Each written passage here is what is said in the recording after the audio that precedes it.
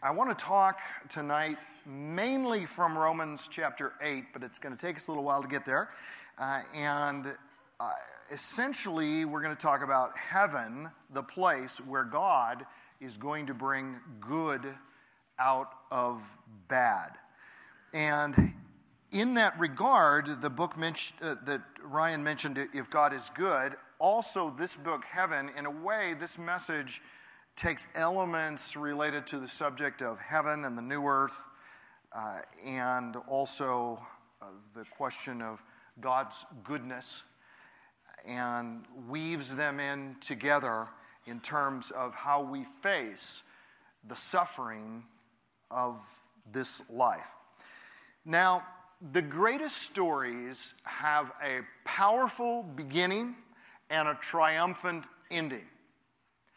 And in the middle, there's always a lot of conflict. The middle of the story is where everything goes wrong. I've written 7 full-length novels. And you start off the novel and you establish a character and they're in a setting, and you usually got some fairly positive framework in which it's starting, and now your job as you tell the story is to make everything fall apart. Okay, and so the conflict that we do not enjoy in life is the very conflict we enjoy when we read fiction, when we read a story. Because if you read a story where it starts great, everything continues to go great, ends great, you go, who cares, right? It's the stuff in the middle that makes the story the story. And if my characters were able to vote, they would ask to walk off the pages of the book because of all the stuff that they go through. But what they go through has a purpose, and in the end, there is some redemptive aspect to the story. And if you ever read the New York Times and look at the book review, you'll see that the highest compliment that can be given to any book is to say, this is a redemptive story. Now, this may be an atheist or an agnostic writing the review, but they understand that redemption is a good thing. Now, what is the prototype of a redemptive story?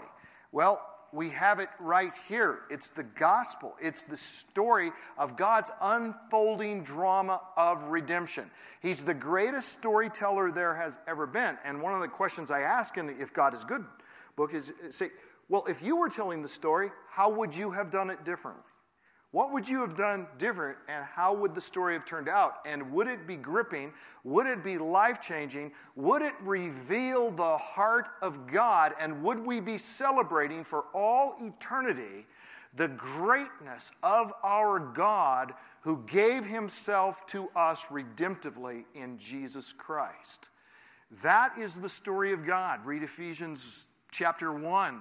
And see that this is what he planned from eternity past. He didn't do anything like this on the fly sort of thing where, everything starts going wrong and God has to now figure out some way to fix it. And he just hope that he can make the best of these bad situations. No, God had a plan from the beginning, and he is accomplishing that plan in the world. But going back to what makes the story good, remember, it's got this great beginning, and it's got this great ending. And in the Bible, the great beginning is Genesis 1 and 2. And the great ending is Revelation 21 and 22, which are like mirror images of each other. You've even got the tree of life there in the last chapters of Revelation, just as you had in the first 2 chapters. You've got the water and the people that are living there and working and having dominion over the earth, ruling the earth to the glory of God. But in chapter 3, things went terribly wrong. And then in Revelation 20, the third to last, I guess, or second to last chapter of the Bible. So there's 20, there's 21, 22. So 20 is the one where Christ returns. And he passes judgment, and he makes things right, and that new world is new heavens and new earth, in which, as it says in 2 Peter, in which righteousness dwells. But we live between Genesis 2 and Revelation 20, or really between Genesis 3 and Revelation 20. In other words, that thing that I was talking about called the middle, where all the things happen that go bad, guess where we live?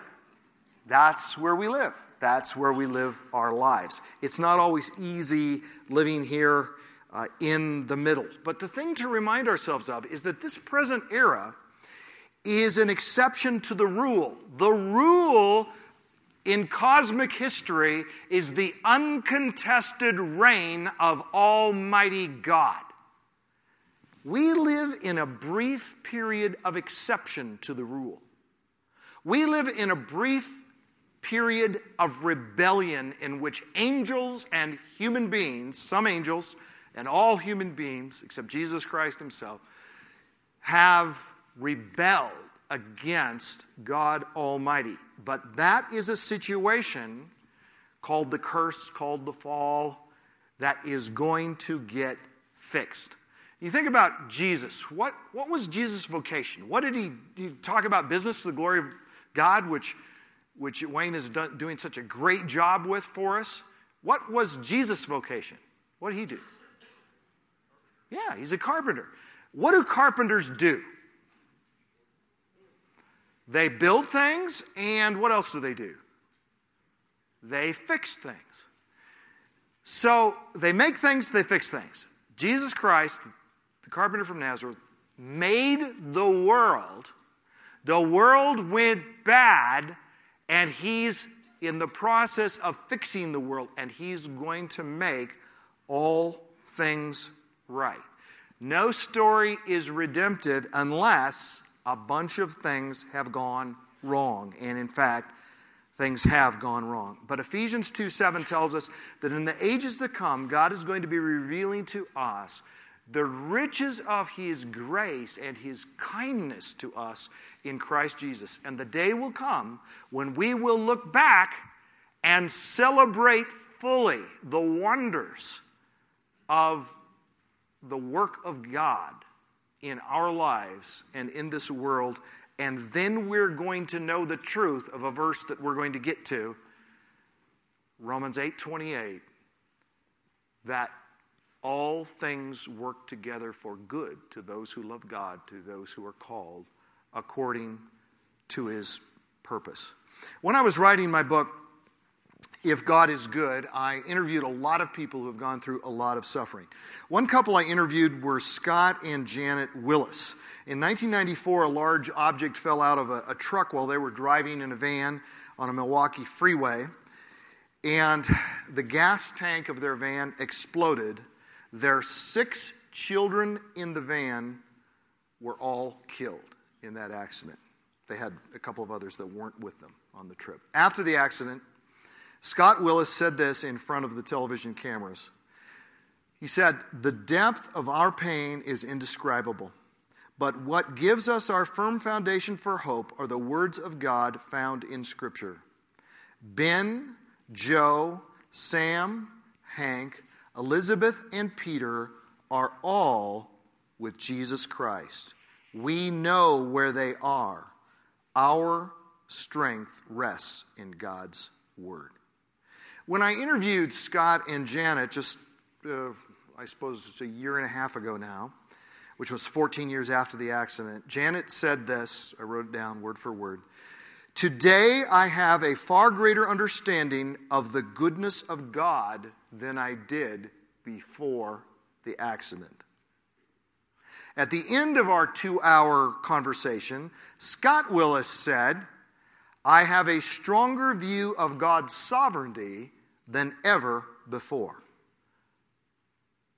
A greater understanding of God's goodness, a stronger view of God's sovereignty with 6 children dead? How is that even possible? Janet told me that she went to the Bible to meet God. She said, "I learned about him. He made sense when nothing else made sense. If it weren't for the Lord, I would have lost my sanity." She said, "I turned to God for strength because I had no strength." One of the chapters in the book is entitled, "Jesus, the Only Answer Bigger Than the questions. Likewise, I interviewed Daryl Scott, whose daughter Rachel was the first to die in 1999 in the Columbine school shooting. And I said, what can we do as people to prepare for suffering? Because suffering is always coming, maybe in another form, and some of its greatest forms are yet, for many of us, no doubt, still ahead of us. What can we do to prepare? And he said, without hesitation, he said, become a student of God's Word. He said, to the degree that I had studied God's Word, to that degree, and only to that degree, was I prepared to deal with Rachel's death. Now, that doesn't minimize the death of a child. You can't be prepared entirely, of course, for the death of a child. But whatever comes our way, we need to go to God's Word to get the kind of perspective that we need. To understand the Christian worldview, we need to go back to the beginning. Think with me back to Genesis chapter 1. God creates everything, and then in verse 31, he looks at all that he has created, and he says, behold, it was very good. Not just good, it was very good. And God's original plan was that people would rule the earth for their Creator's glory. And that's why he said, have dominion over the earth, the animals, all of this. Part of that, by the way, is business, commerce, and in interdependent mutual relationships. This was all God had envisioned. And he made the world so that it could have been people without sin, living in proper relationship with God, in proper relationship with each other. God's plan was that righteous people would rule the earth to his glory. Now, a lot of us make a big mistake, because when we read the Bible and we get to Genesis chapter 3, we start thinking, Satan messed up God's plan. Adam and Eve messed up God's plan. Now, God abandons his plan for righteous people to rule the earth to his glory, and the best he's going to be able to ever pull off is to snatch spirits out of human beings away from the earth to live forever in a heaven that's really a place of a disembodied spirits, an angelic realm. So God's original plan that righteous people would rule the earth to his glory has been thwarted, right? Wrong. Jesus Christ came into the world not simply to snatch some souls out of the world, to take to some other place, but to redeem the world itself, to redeem humanity so that we could rule the earth to the glory of God, which is what we will do for all eternity. We, in new bodies, ruling a new earth, reigning with Christ. He's the King of Kings. We're the kings with a small k, lowercase k, who rule under him. That is the plan of God, and that is exactly what Scripture teaches. For instance, go to Daniel chapter 7, and I would say you may not even have time to turn there, but I'm just going to read a few verses from there. Daniel 7, speaking of 4 earthly kingdoms, says this: the saints of the Most High shall receive the kingdom and possess the kingdom forever, yes, forever and ever. And it's saying, well, we got these 4 earthly kingdoms, but then God's going to send a kingdom, and that kingdom is going to last forever. That kingdom is not going to be far off somewhere. It's going to be where the other 4 kingdoms were, right on the earth itself. And he is going to rule that kingdom, but he's actually going to have his saints, it says, the saints of the Most High shall receive the kingdom and possess that kingdom forever, yes, forever and ever. And then Daniel goes on to speak of a great ruler who wars against the saints and all of this. And then it says, the time came when they possessed the kingdom. Then it says, then the sovereignty, power, and greatness of the kingdoms under the whole heaven will be handed over to the saints, the people of the Most High. His kingdom will be an everlasting kingdom, and all rulers will worship and obey him. There'll be rulers? Really? You know, sometimes we look at all these passages that talk about crowns and reigning with Christ. You've been faithful in little, I'll put you over much. You'll rule over 5 cities. You'll rule over 10 cities. We act as if those are figures of speech. Because if heaven was really a disembodied spirit realm, and that's where we were living forever, that would make no sense. How are you reigning? How are you ruling? How are you having dominion? There's nothing to have dominion over. There's nothing under your feet. You don't have feet. But that's the view that a lot of people have of heaven. But that's not what the Bible teaches. There's the present heaven where you go when you die if you know Jesus. It's a great place. Depart and be with Christ is better by far, Paul says. But the saints who are in the presence of God now are anticipating the resurrection. And 1 Corinthians 15 says, if the dead are not raised, we are of all men most to be pitied. The idea of the disembodied spirit realm is a Platonic idea. It's a Greek philosophy idea. It's not the biblical idea. So you see in Daniel 7, and I'm just choosing that as one passage. There are numbers of other passages that teach exactly the same thing. Let me ask you this. What prayer has been prayed more times than any prayer in human history, do you think? Yeah. Our Father who art in heaven. And that part of it, your kingdom come, your will be done on earth as it is in heaven. Will that prayer ever be answered? Absolutely. That's the teaching of the Bible. That God is going to bring his kingdom down to earth. Let me read to you a few verses from Revelation 21, the first, skipping around a little bit, but in most of the first 4 verses. Then I saw a new heaven and a new earth. For the first heaven and the first earth had passed away.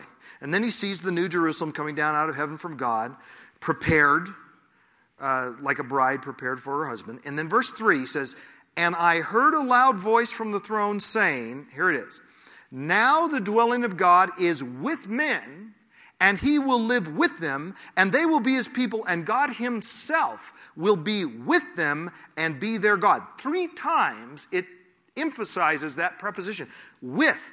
God will come down to live with his people on the new earth. And then it says, they'll be his people, God will be their God. He will wipe every tear from their eyes. There will be no more death, no more mourning, no more crying, no more pain. For the old order of things has passed away. He who was seated on the throne said, I am making everything new. There's the chart that you picked up when you came in, hopefully. One side says, are we past our peaks, and what many assume about heaven and what the Bible says about heaven. I'm giving you this so that I don't have to take the time to go through this now, so I can talk about some other things from Romans 8. But if you turn to the other side, 3 eras of earth and mankind, past, present, future, this chart perhaps will help you as you try to understand what Scripture teaches in this regard. But I want to emphasize what Revelation 21 is telling us. It's telling us that the ultimate heaven, the place we will dwell with Christ and the people of God for all eternity, is not out there somewhere. It's down here somewhere. Now, how does that work? Wait a minute. Because the whole earth's going to be destroyed. I mean, 2 Peter 3 says that. It's all going to go up in smoke. Right, and our bodies are going to be destroyed. Right, and the promise of the resurrection is new bodies, new earth. God's going to undestroy it all. He's going to bring it back together and raise it up. And what kind of a body is the new body? Well, we know. Our bodies are going to be like Christ, we'll be like him, for we'll see him as he is. And what did Christ say? In Luke 22, he says, look at my body. You know, a ghost doesn't have flesh and bones as I have. It's real. Touch me. handle me. And then he ate fish and bread. And when he ate fish and bread, it didn't fall down to the ground because he had a real body. It's real, physical, tangible. I remember teaching on this one time in my church, and an old saint, said, well, are you saying that we'll actually have bodies and we'll eat and drink and we'll actually be on an earth? He said, yeah, and that's the doctrine of the resurrection. And one of the comments that he made in our conversation was, it sounds so unspiritual. And isn't that interesting? Because there we've bought in, some of us have bought in to this notion that there's the physical world and that's bad. And then there's the spiritual realm and that's good. Well, some beings in the spirit realm are not good. And who made the physical realm? God did. So we have this false dichotomy. But here is a promise of God. This is his intention. This is what's going to happen, a resurrected earth. And one way to put it is this. Rather than the eternal heaven being us going up to live with God in his place, the teaching of Revelation 21 is the eternal heaven that we will live in. What is heaven but the very presence of God and where God's throne is? That the eternal heaven we will live in is not us going up to live with God in his place. It's God coming down to live with us in our place. That is the teaching about the new earth. That's Revelation 21:3. That's exactly what it says is going to happen. And doesn't that fit with the eternal incarnation of Christ?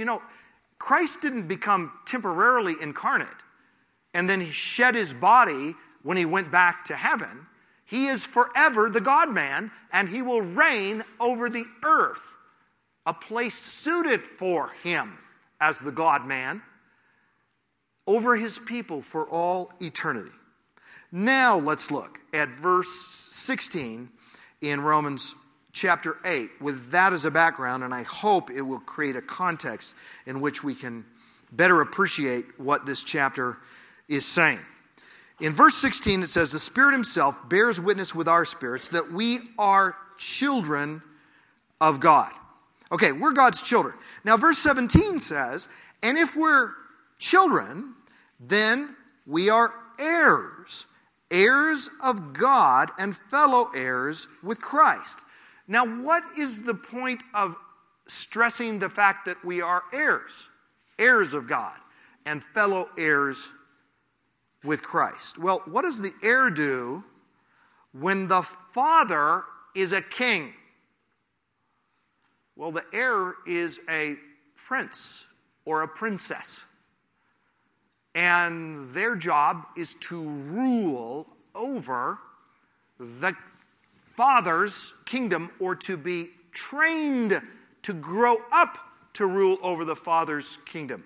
Have we got those PowerPoint verses there? If we do, let's go with verse 16. If not, just follow along in your Bibles. I'm using the ESV and you're using whatever you're using, but it would be nice if we were connected together if we've got those.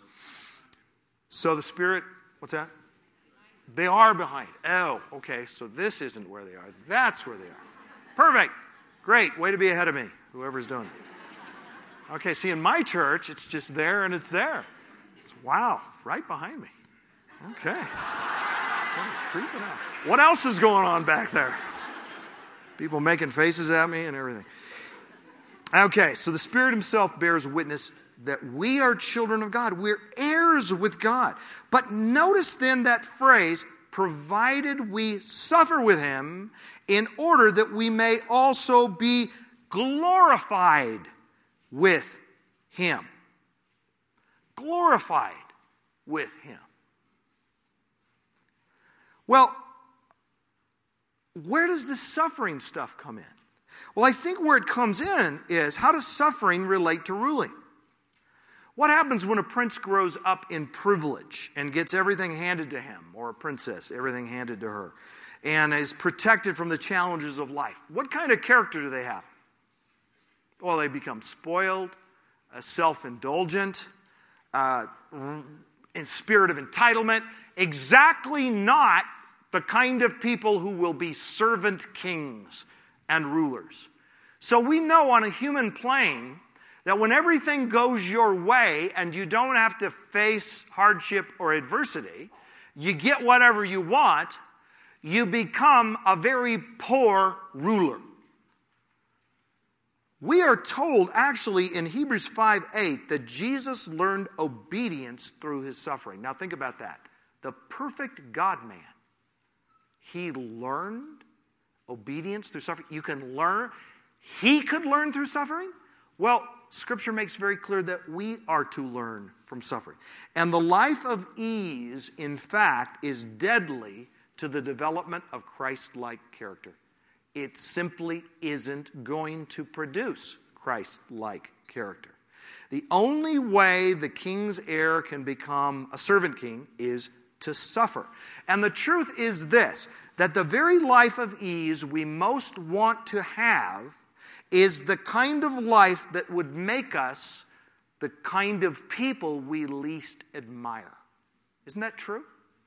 It is. I mean, just look at everybody you know where things are handed to them and everything goes their way and they have wealth that they didn't have to earn. It all came to them, and they're not the kind of people that you want to be led by. They're not the kind of people that you want to be. They're not the kind of people you want your children to be, so don't raise your children that way, because if you do, they will become that kind of person. If everything is always automatic and easy, and they break a toy, and so you always replace the toy that they broke, and they do something wrong, and there's no consequences, and we think it's love, and it's not love. It's a form actually of child abuse. But verse 18 says, occasionally I'll say something I didn't plan on saying, and I'm wondering if I should have. But anyway, so verse 18, for I consider, and you may be wondering too, for I consider that the sufferings of this present time are not worth comparing with the glory that will be revealed to us. And some translations say in us, and I think actually either works here, but certainly we are going to have a glory revealed to us, and we are going to be part of that glory because the transformation of us as God's children is part of it. When Paul says, I consider, I think he's saying, I've given thought to, it's part of my worldview, that the sufferings of this present time will benefit, will produce something in the future. 2 Corinthians 4:17 is a great parallel passage where it says these light and momentary afflictions are preparing for us an eternal weight of glory that far outweighs them all. It's not just saying that the present sufferings are going to be replaced by future relief from suffering and comfort for suffering. It's saying that the present afflictions are actually producing. They are achieving for us an eternal weight of glory. And so he weighs the present sufferings that weigh this much, and it seems like, wow, they're really heavy on the scales. But then there's the eternal glory over here, and then all of a sudden, the present sufferings go up here. And that's exactly what verse 18 is saying. I consider the sufferings of this present time are not worth comparing with the glory that will be revealed to us. In other words, he looks at the present in light of the promised future. If we understand our past, if we have that sense of a nostalgia for Eden, we were made for a better place than this. This world as it now is not my home. God He's intended something better. And then he specifically promises for the future, this is what's coming. Reigning with Christ on a new earth for all eternity. God wiping away the tears from every eye. A resurrected world. Reunion with loved ones who have died in Christ. God making everything right. Wiping away every tear from every eye of his people. You see the present differently when you understand the past and in particular as you look to the future. If you see the future for what it is and for what God has promised it to be, it gives an eternal perspective to live with here and now.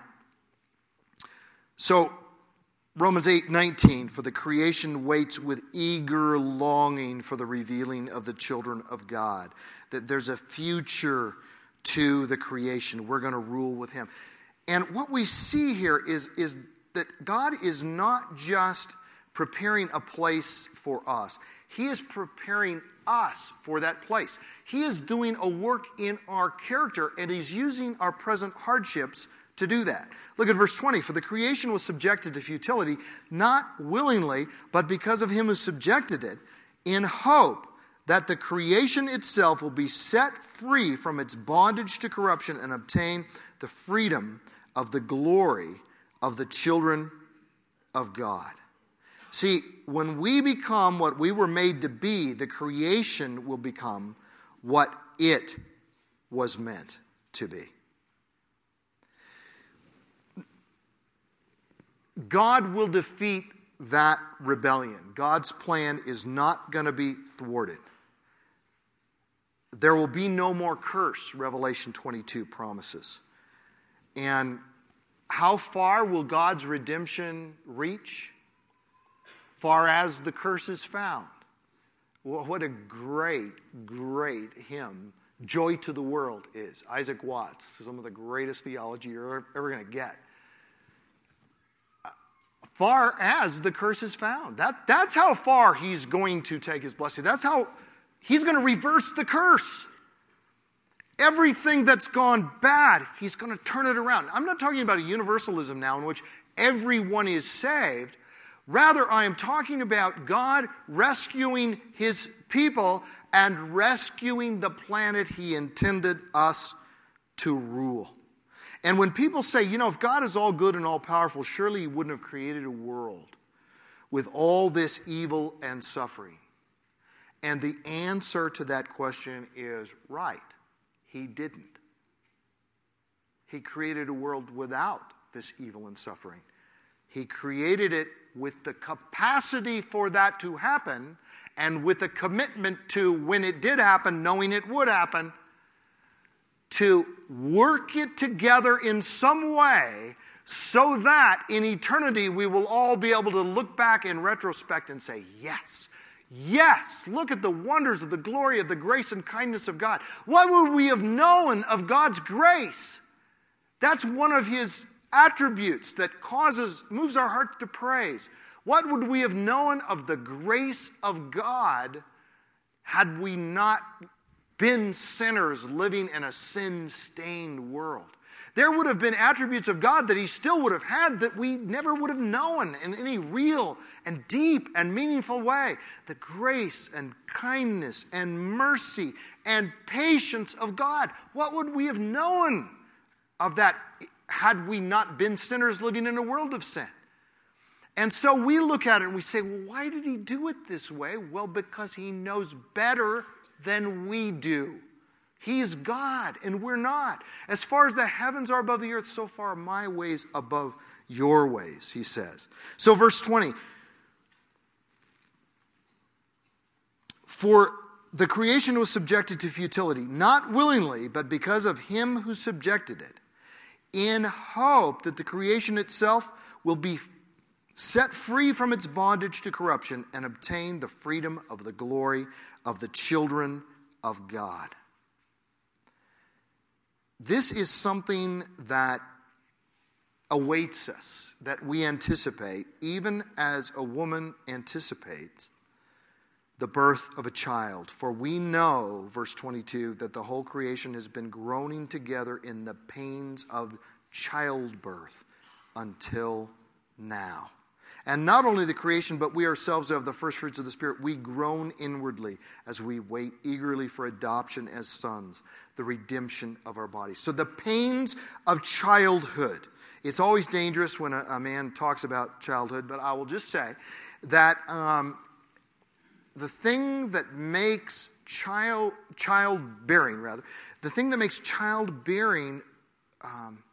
endurable even when it is so painful is the anticipation of what's coming. And so as Jesus says in John 16, the woman who has given birth, the grief has turned into joy. The pain has been replaced with a joy that came out of the pain. And this is what Romans 8 is saying in terms of childbirth, that the longing for deliverance that we are currently experiencing, that relates to, the death pains look backward, whereas the birth pains look forward. They anticipate not an end, but a beginning. Well, we can only think that way if we have our theology straight of the new world that awaits the people of God. We need to know what that child is who's coming. It's going to be the people of God, redeemed, living on a new earth, serving and praising God and rejoicing for all eternity. So our friend Johnny Erickson Tata writes, as she sits in her wheelchair, I still can hardly believe it. I, with shriveled, bent fingers, atrophied muscles, gnarled knees, no feeling from the shoulders down, I will one day have a new body, light, bright, clothed in righteousness, powerful and dazzling. Can you imagine the hope? This gives someone spinal cord injured like me, or someone who is cerebral palsied, brain injured, or who has multiple sclerosis. Imagine the hope this gives someone who is manic depressive. No other religion, Johnny says, no other philosophy promises new bodies, new hearts, new minds. Only in the gospel of Christ do hurting people find such incredible hope.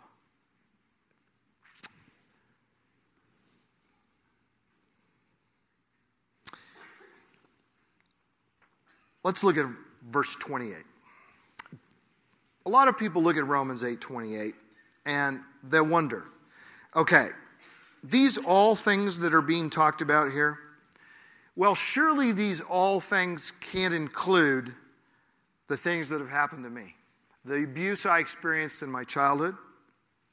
They can't include the divorce. They can't include my job loss, the slander, the false accusations.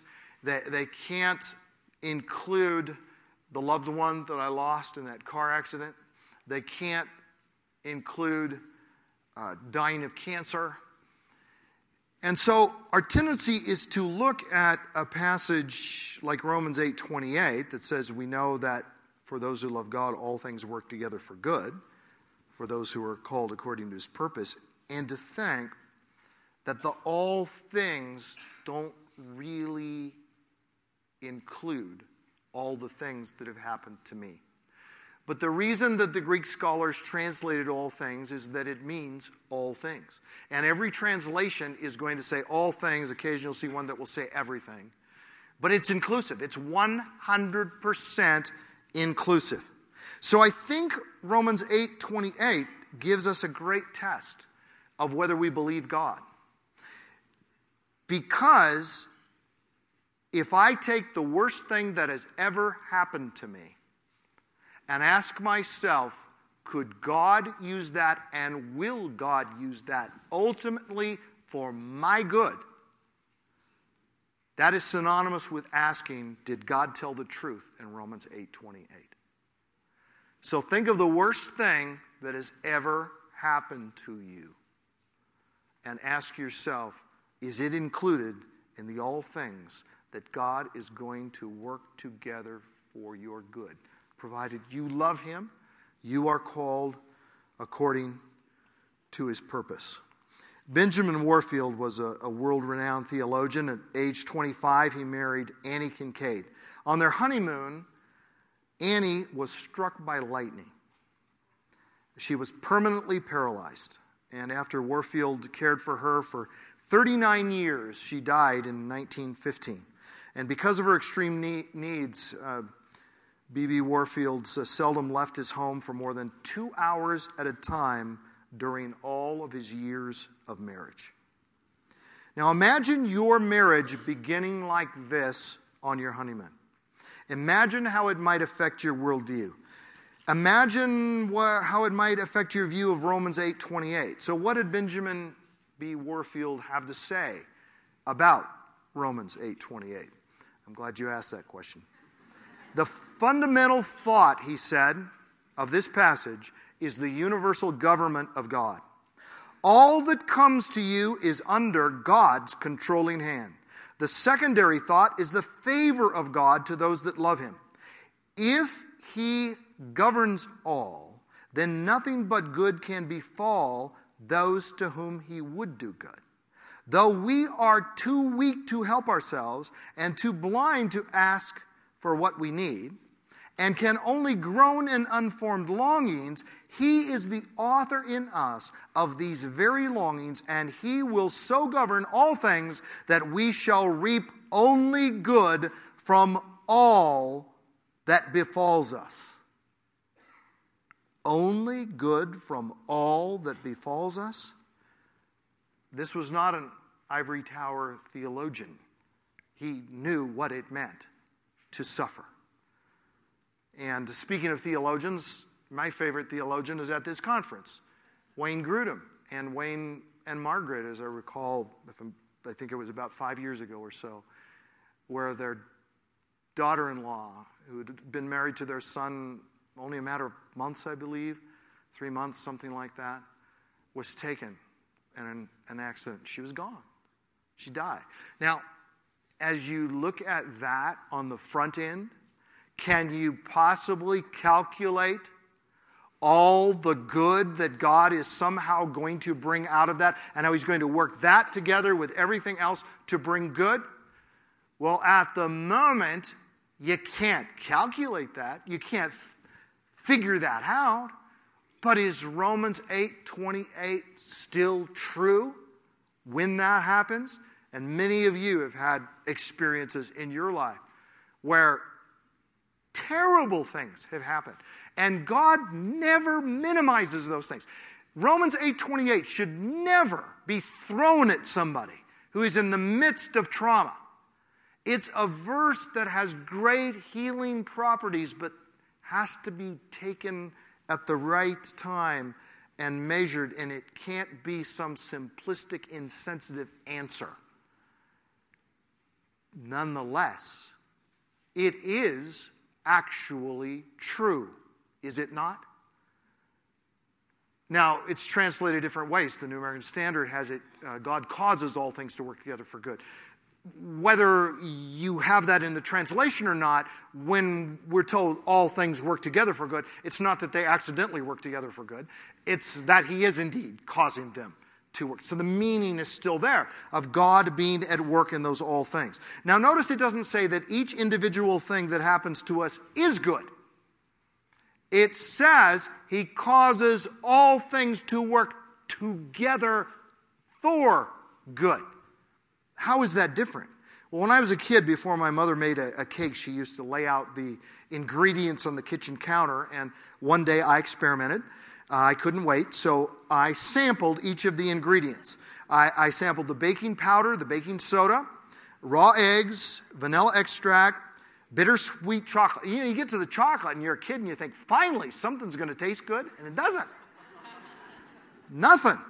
I mean, other than the sugar itself, and really sugar by itself isn't that great either. But anyway, so you're going through all this stuff, and I discovered that virtually everything that goes into a chocolate cake tastes terrible by itself. But when my mother, whose knowledge and skill was far greater than mine, mixed the ingredients together in the right way, in the right amounts, and baked them together at just the right temperature, a remarkable transformation took place. Out came a cake, and it tasted delicious. Not the cake as it was in its individual ingredients taken one at a time, but the cake produced under the guidance and the wisdom and skill of someone who knows how to make something really good out of ingredients which by themselves are not necessarily that good, or don't appear or taste that good by themselves. Isn't that what God on a much higher scale is doing to fulfill Romans 8:28? So look at verse 29. For those whom he foreknew, he also predestined to be conformed to the image of his Son, in order that he might be the firstborn among many brothers.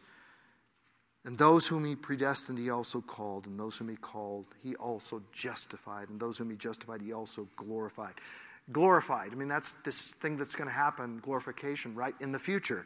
But it's stated as if in the past, and that's how certain it is. God has a plan, and all of these strong words about God's plan must be taken into account in order for us to understand how he could possibly work all things together for good. And what's his purpose? That we might be conformed to the likeness of his Son. God's purpose for our suffering is Christ-likeness. He brings Christ-likeness out of it. That is our highest calling. We could wish that God would take it all away. We might say to ourselves, you know what? I think it's going to take 100 years of being in heaven to make up for all the suffering we went through in this life. Well, that's a very pessimistic attitude. But let's say you were right. Okay, 100 years is done. Now eternity is in front of you. So maybe it'll take a second, maybe it'll take a minute, maybe it'll take an hour. I don't know what it's going to take, but I don't think it's going to be very long. And even if it took a few years, it still would be very short because all eternity would be ahead of us. I think our perspective will be transformed a lot faster than that. In verse 31, if God is for us, who can be against us? He who did not spare his only Son. How many things can we only see as good in retrospect? Good Friday. Good Friday?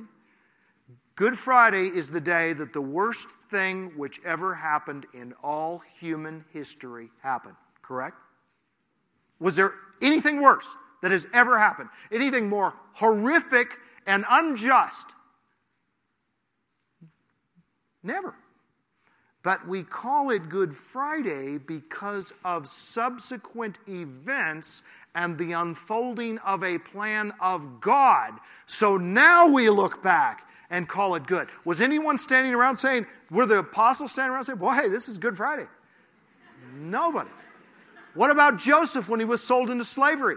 Was he saying, wow, God's intending this for good? For sure. Obviously. I mean, my brothers betrayed me. This is a great day. I'll always remember this day. No. But what does he say in Genesis 50:20? You intended it for evil, but God intended it for good, to save many lives. It's in retrospect. It's in perspective. And you know where faith comes in? Faith is when it's Good Friday that doesn't look good. Faith is when you're sold into slavery. That says, I haven't seen it yet, but I'm going to hold on to the promise of God that he will cause all things to work together for good to those who love God, to those who are called according to his purpose. Let me wrap up in a couple minutes here to say this. Sometime take a sheet of paper and write down on the top of that sheet of paper, I've done this, I highly recommend it, the worst things that have ever happened to you. And you say, well, maybe it'll take a few sheets of paper, or I'll write small, or whatever. But whatever, okay, worst things that have happened. Now, on the bottom half of the sheet of paper, write the best things that have ever happened to you. And after you have done this, sit down and do what I did, which is start comparing. And if you're like me, and I think you are, you're going to find, if you were thoughtful as you did this, that many of the things on the bottom half of the page came either directly or indirectly out of things on the top half of the page.